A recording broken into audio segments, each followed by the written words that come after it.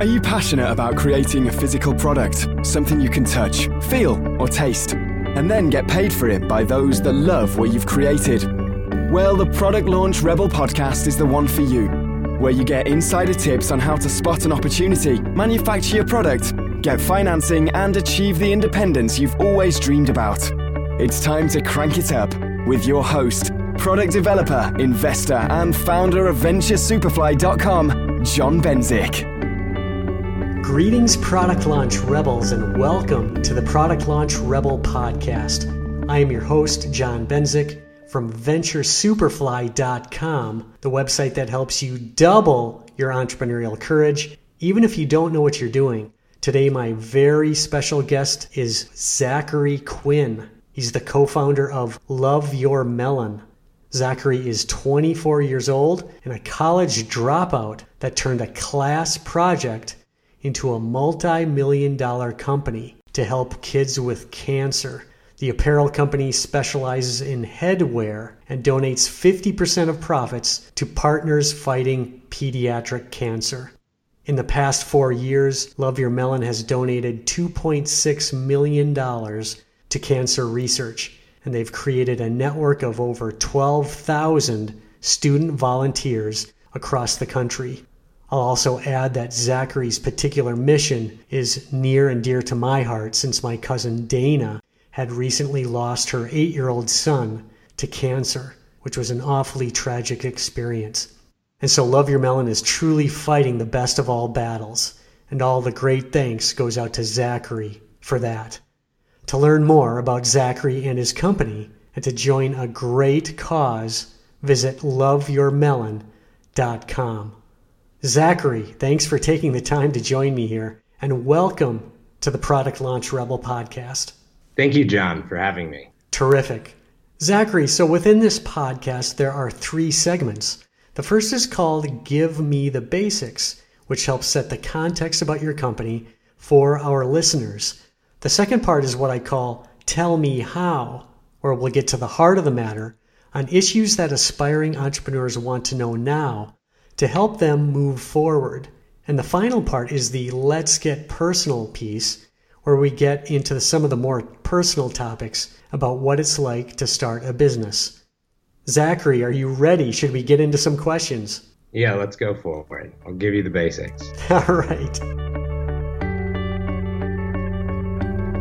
Zachary, so tell us the story. How did you originally come up with the idea of offering hats for the benefit of children with cancer?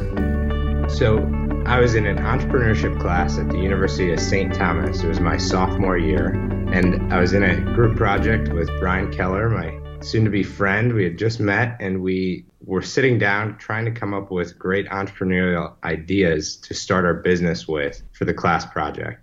And Ryan and I landed on wanting to create a beanie company. We wanted to design a cool beanie because we saw all of our friends had beanies from the Minnesota Vikings or the Wild or John Deere Tractor, and they were all branded by like these sports teams or companies that didn't actually make beanies. And so we were like, okay, this is a cool opportunity to take over the market and to create a cool, fashionable beanie that people will want to wear when it's so cold in Minnesota all the time. So with that, we also simultaneously had the desire to make a difference because we were only doing this for, in our minds, a semester. And so the class requirement to make a profit wasn't our only desire to accomplish. We wanted to also help somebody else.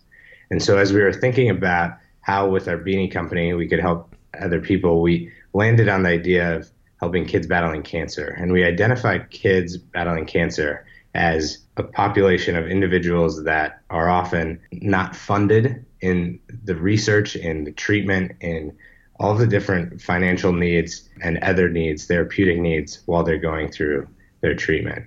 So when we identified them, we first thought we were going to give away money, but we were reading Tom Shue's book, Blake Mykowski's book, on his one-for-one program. And we were thinking about how kids in the hospital get given these warm hand-knit beanies.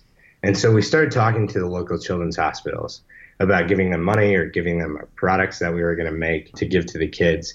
And they identified that as being a great idea, especially the University of Minnesota Masonic Children's Hospital, who we first talked to, was over the moon about that idea. They loved it because they said they got given hats to give to the kids, but they were all not uniform.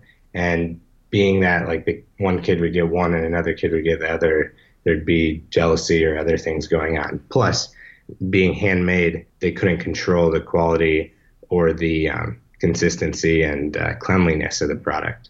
And so by us manufacturing these beanies, still making them look handmade, making them stylish and colorful like the kids would want, they thought it was a great idea. And so how did you choose the Children with Cancer cause? Did you have a particular background in that, or was that just something sort of randomly chosen at the time? It was done from our own research. We identified it as being a population of people that are undersupported, and we wanted to be able to help them. Now, we had our own family and friend connections to people that had gone through cancer, not particularly pediatrics, but it was more about wanting to help the large population. We were inspired by how many people in our communities go through cancer and having known a few of them, but it wasn't a personal decision. It was done out of the idea that we wanted to help a population in need that was oftentimes not being supported. And so we launched our one-for-one program, having figured out those details, and that's when the business kicked off.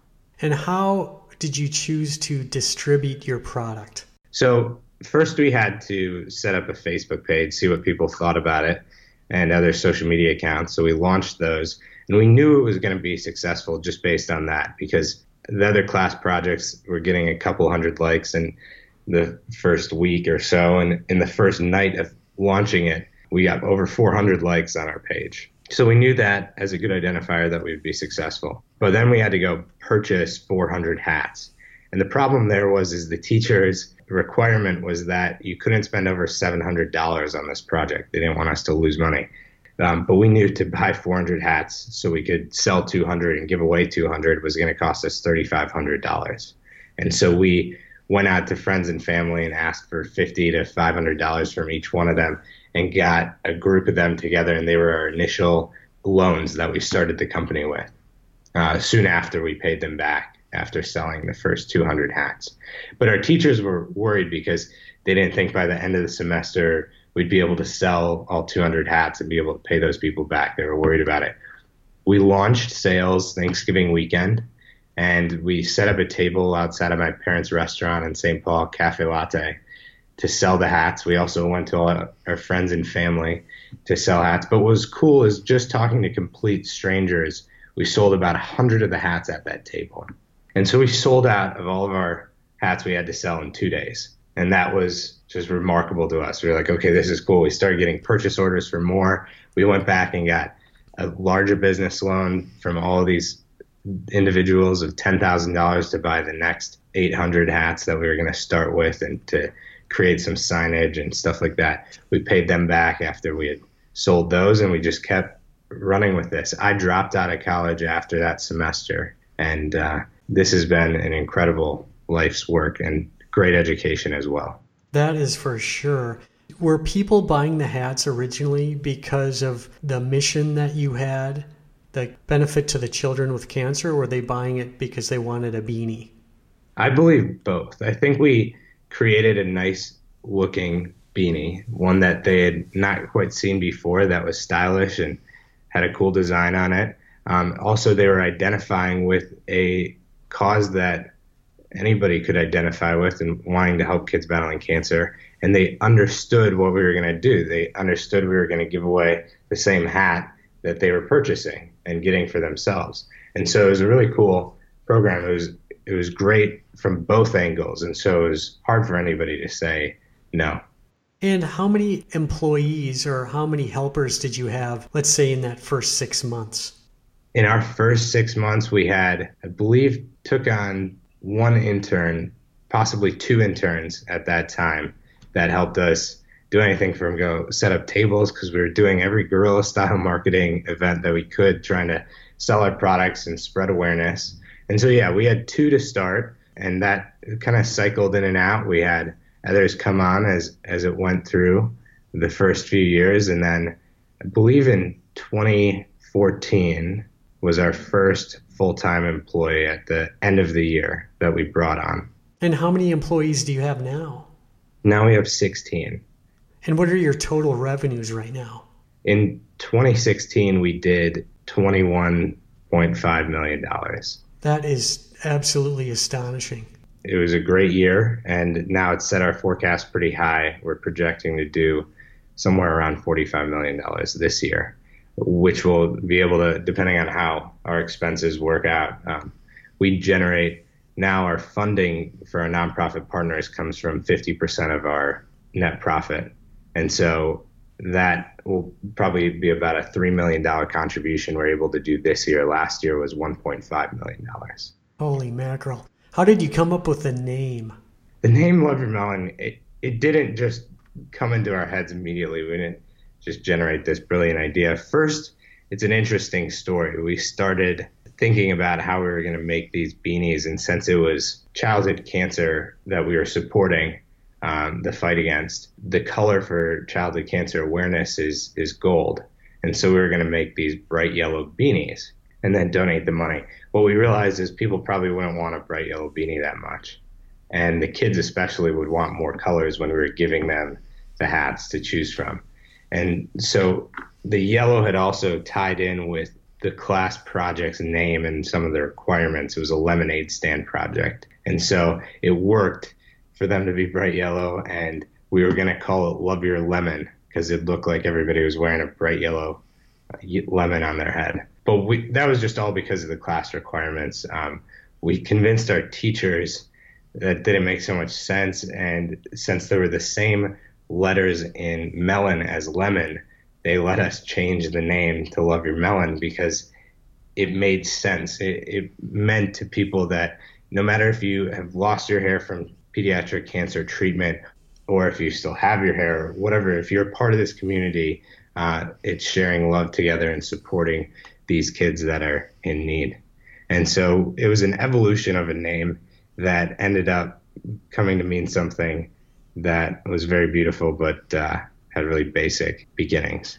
So Zachary, your original assumptions about the concept of Love Your Melon, those proved accurate all along since the very beginning, obviously.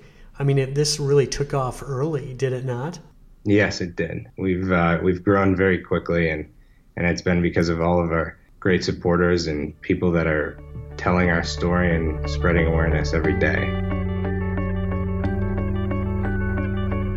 So here we are in the Tell Me How segment of the podcast, where we aim to get to the heart of the matter regarding key issues for aspiring entrepreneurs. Zachary, let's talk about raising capital.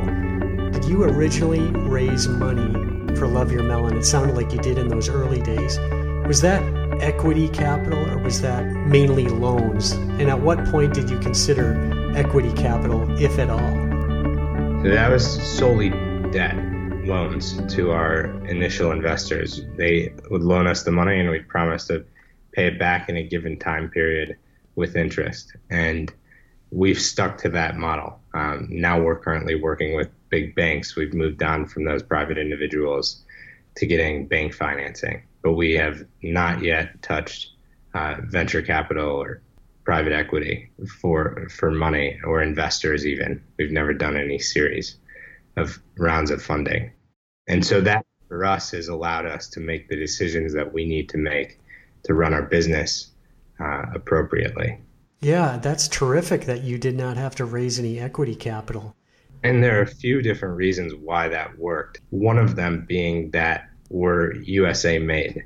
If we were making these hats abroad, I would have foreseen needing significantly more capital than what we needed, but we had quick production times from when we would place the order to when we would have to pay for it and then sell it. And oftentimes we could sell it before we had to pay for it because of our terms. There wasn't a large order going out 6 months in advance before we could sell it. It was working with these manufacturers in the US to be able to turn this quickly, and we never overextended ourselves. So the money that we got invested through these loans from private individuals and then soon banks was all going into inventory. All the money that we needed to grow the business, spend on advertising and such, we were taking from our profit to do that. Do you anticipate raising money from investors, equity capital, in the next several years, or do you still plan to avoid that? It's going to depend on what we need to grow. At this time, we have no plans to. We can accomplish our goal of generating about $45 million in revenue this year without it, with bank financing alone. Obviously, there's reasons why too, other than just needing the money, and it'll be something we consider as we go along, such as needing the expertise that comes with investors or funds putting money in. But for now, there are no plans to. Were there any challenges with raising the debt capital that you needed in the past? Yes, even summer of 2016, which was kind of like it was a big jump in inventory that we needed, similar to this year, but we hadn't done it yet. Now we know how it went last year, and we can plan ahead more and get it done earlier on. But last year got tight. I mean, we were building inventory significantly that wasn't going to sell until October. And so there were a few months there that were tight before we could secure the bank financing that we needed, which came in September. Yeah, that's for sure. Let's switch gears and talk about finding a production source, somebody that can help you manufacture. How did you go about finding a manufacturer for your headwear and your various other products? We started with searching online. It came from the inspiration of a few of my family members. I went to dinner with them, and at the time I was debating whether or not to make the hats abroad or in the U.S., and the inclination to go abroad was because we couldn't find the kind of product we wanted in the United States. But then at this family dinner, we got the laptop out and we just started researching more, and it happened that my sister-in-law was pretty good at finding some U.S. manufacturers, and we found this knit products company out in Portland, Oregon, and they were making this beanie, and so we got samples of it and branded it, put our logo on it, and the patch, which was a cool feature, and that became our product. So Portland, we still work with that manufacturer out there. Currently, they make all of our kids' beanies, but their volume has been significantly lower than what meets our demand. And so we've supplemented that by developing our own manufacturing with a company called Minnesota Knitting Mills in Mendota Heights that produces all of our adult beanies, our knit scarves as well. When you found your two manufacturers, were there any issues that came up during production, and how did you deal with that? Throughout our relationships with manufacturers over the past 4 years, there have been complications that have come up at numerous times. And a lot of it has had to do with supplying our demand, because U.S. manufacturing is certainly not where it needs to be at in comparison to what can be done overseas. So our manufacturers have been great at working with us through it, but at certain times it's been a struggle to build this fast enough to meet our demand, and that's why customers have seen our products be sold out for such long periods of time, because we're making them as fast as possible, but U.S. manufacturing is not where it needs to be yet. Now, we've been able to grow it, and I think we've had a significant impact on U.S. manufacturing ourselves. And to quantify it, we can say that our manufacturing and fulfillment pieces contribute to about 120 U.S. manufacturing and fulfillment jobs. Wow, that is terrific. We're able to produce about 100,000 knit beanies a month, which is significant at our current capacity. We're going to go up to 200,000 units per month, which is a pretty big jump. But in comparison to the jump we had to make from like 10,000 to 100,000, now that we know how to do it, it's much easier. And our manufacturers are willing and know that we're going to do what we say we're going to do on the sales side and getting the program to run. Sure. And for those listeners, or keeping in mind the listeners that are considering getting into some sort of soft goods business, do you have any key pieces of advice for them as they seek out a manufacturing partner? Yes, go with USA Made. Unless you need to make a highly technical jacket or as a product that really only overseas production can handle, don't be afraid to make it in the US. People inherently value it, but in addition, it helps run your business in a much more efficient way. You don't deal with boat times, airship times. You're dealing with people that are in need of your business and very willing to work with you. I think U.S. manufacturing has attributed to a significant amount of our success, especially in the way that we weren't able to overcommit ourselves too far in advance.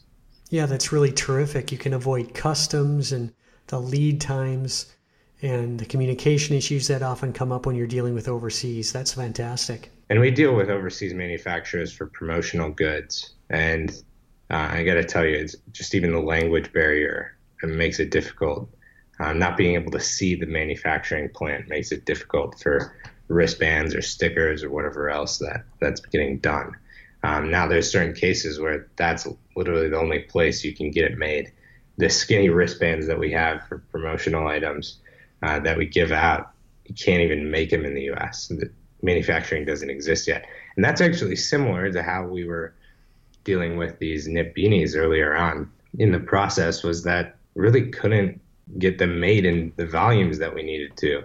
And so it was frustrating for a while not being able to supply the demand, but we grew it slowly. And I think that has inherently led to our success by doing it as a process and contributing to U.S. jobs. Yeah, I don't know if you remember, but you guys contacted me, 3-4 years ago, might have been longer.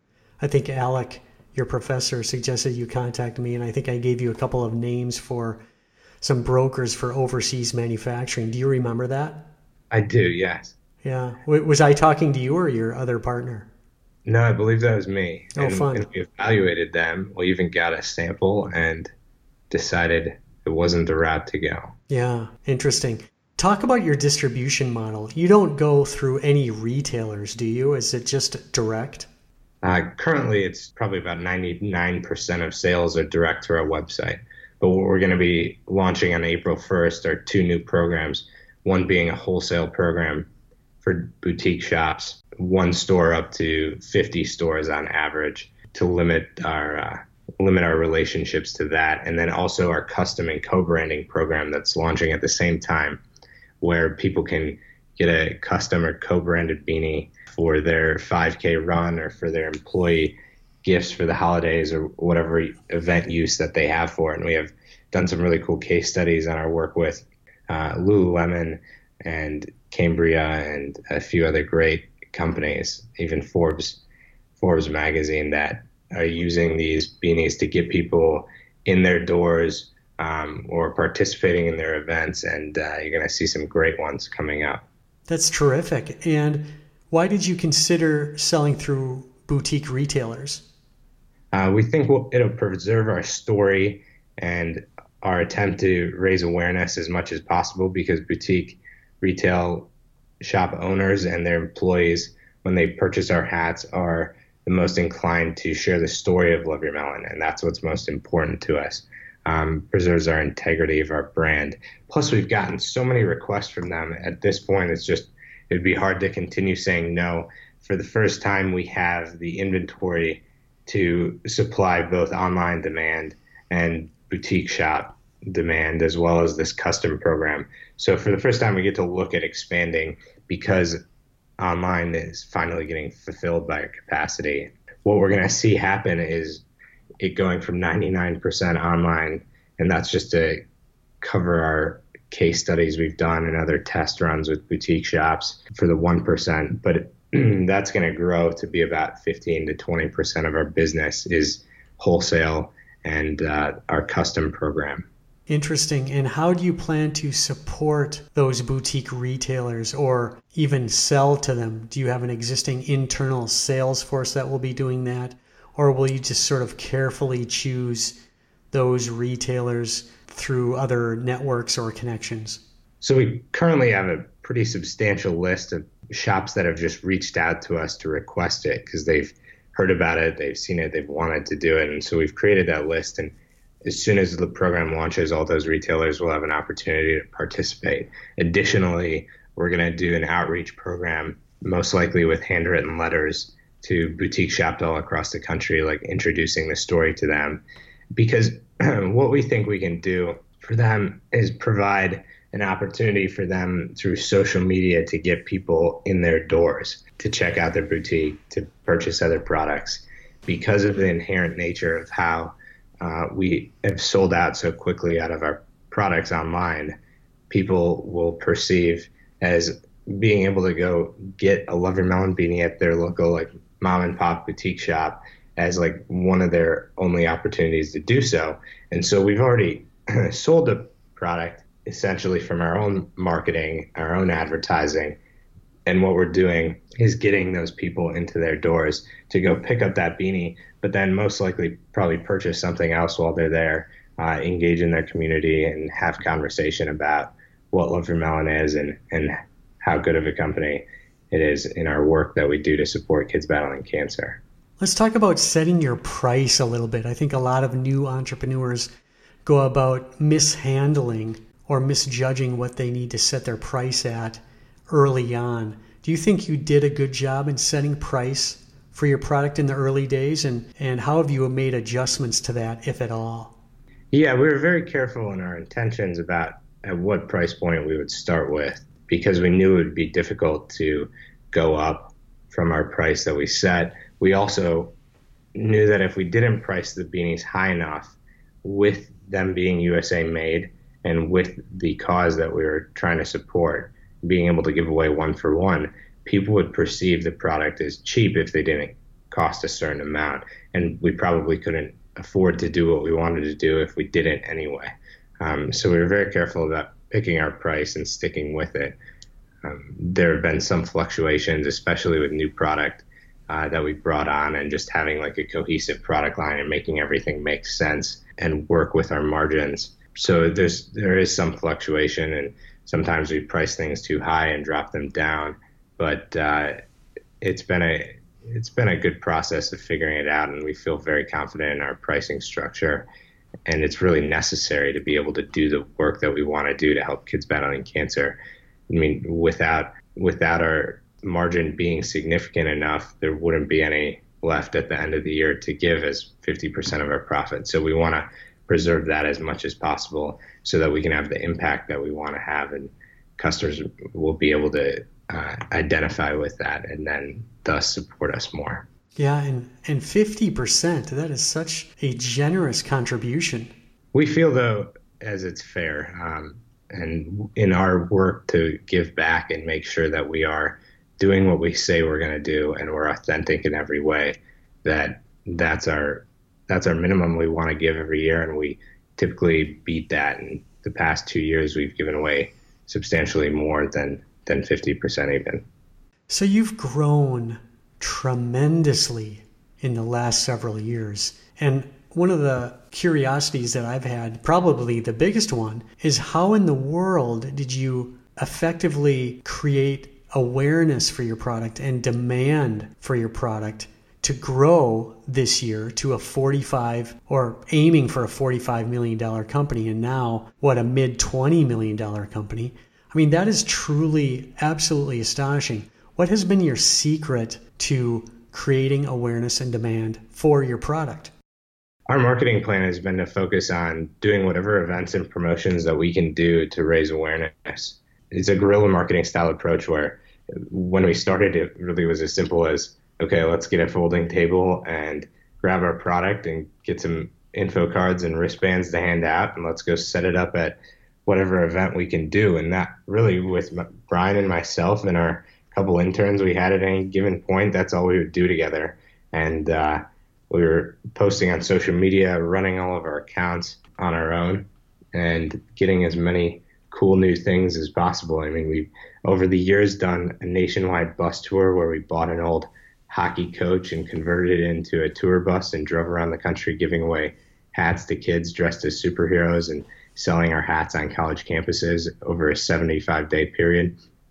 We've tried to get billboards, and oftentimes we get them for really cheap or donated. And we've done every single promotional event that we can around the Midwest, or even further, especially with those tours where we just set up at childhood cancer related events or outside restaurants or at golf tournaments and whatnot, just to get the word out. Now, our marketing has gotten effectively much larger, but with the same mentality of trying to do cool, really authentic things to raise awareness.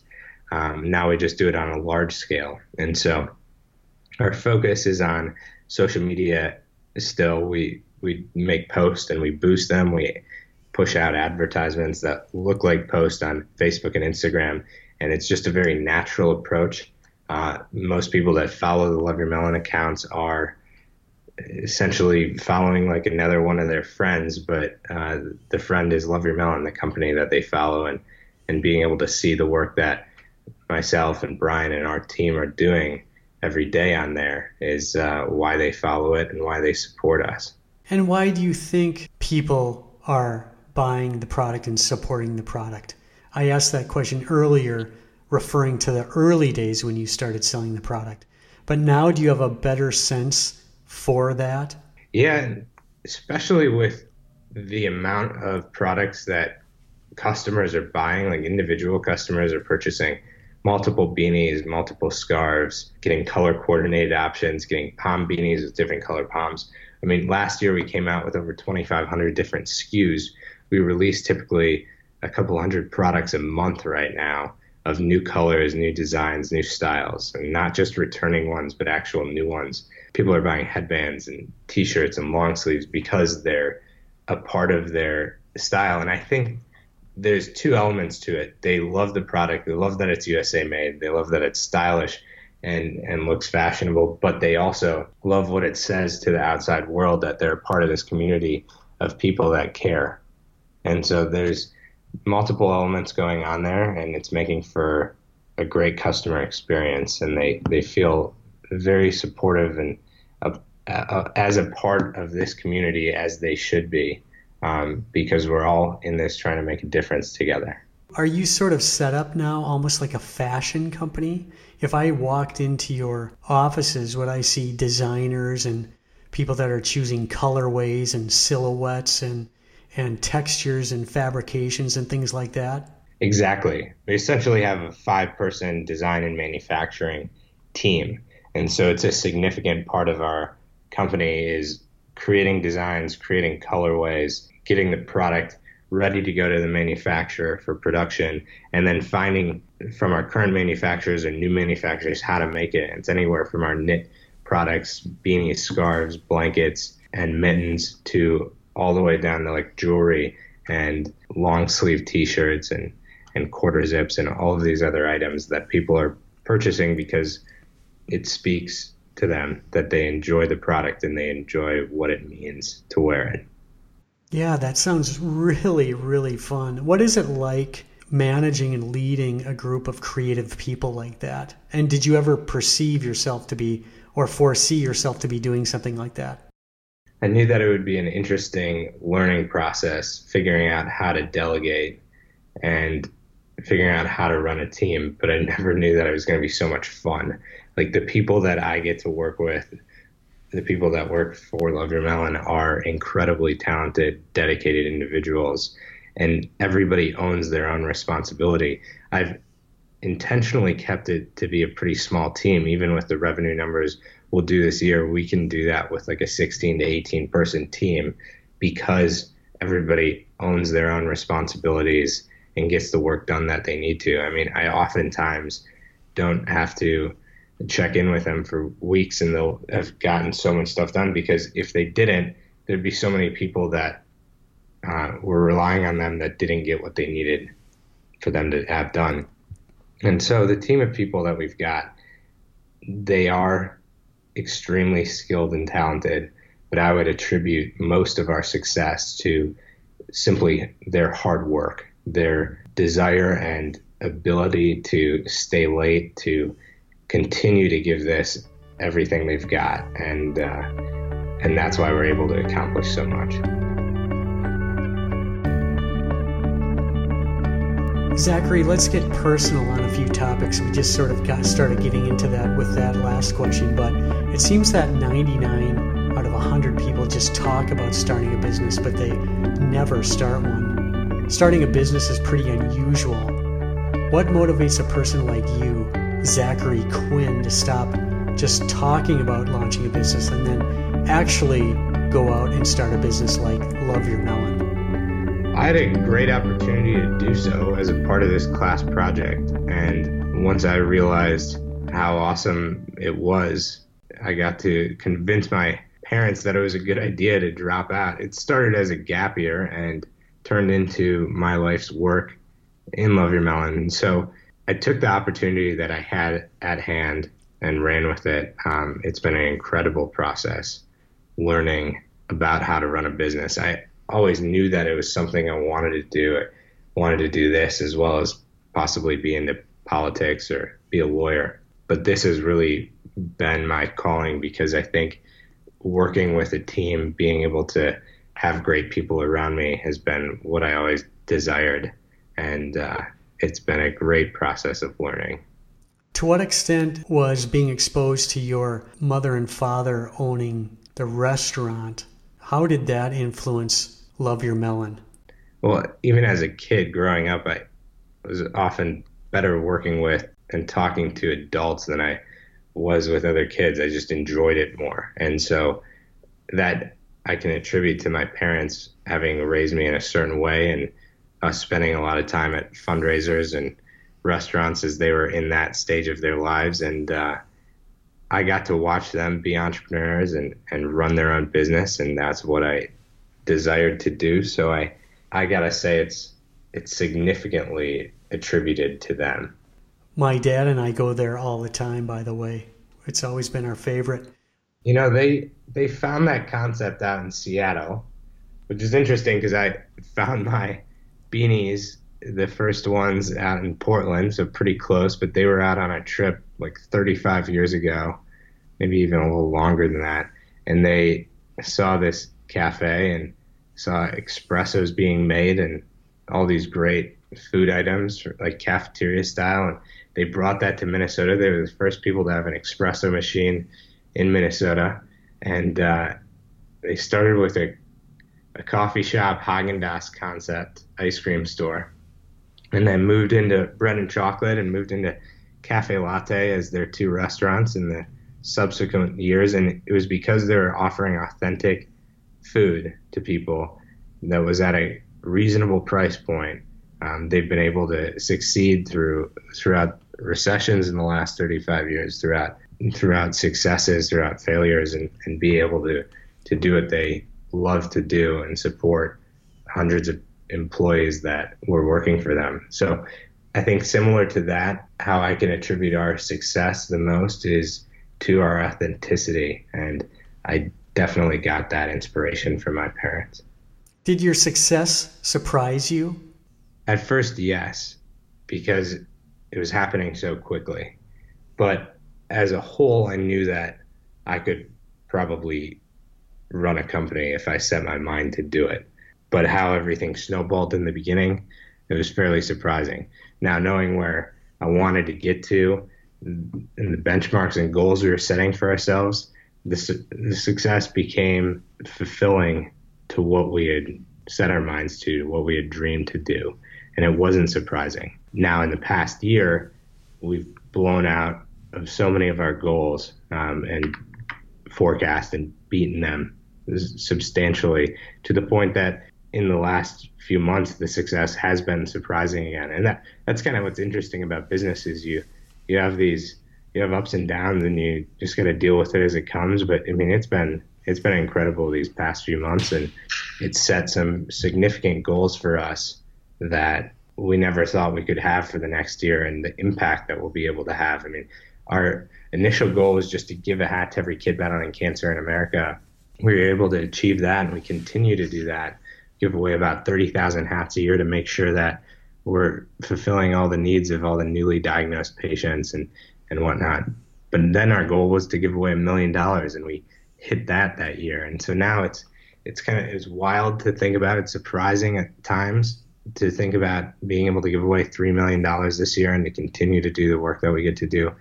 But it's been the product of a lot of hard work, especially from my team, and being able to do this is incredible. What has been your biggest joy so far since you started the company?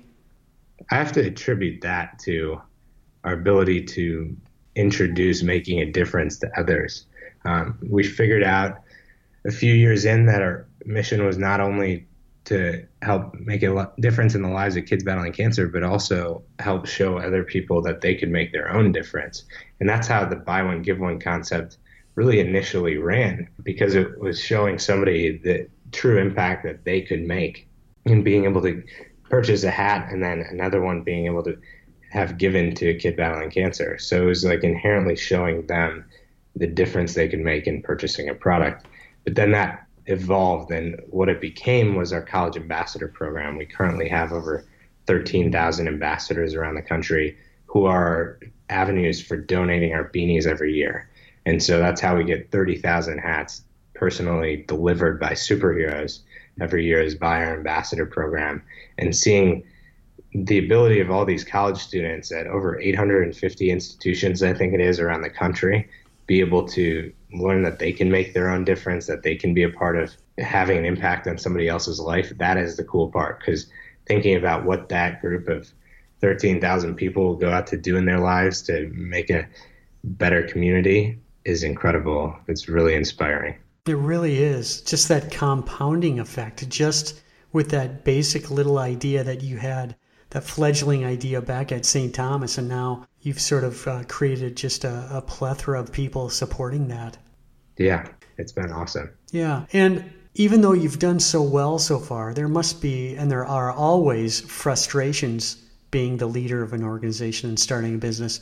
What do you think have been your top frustrations?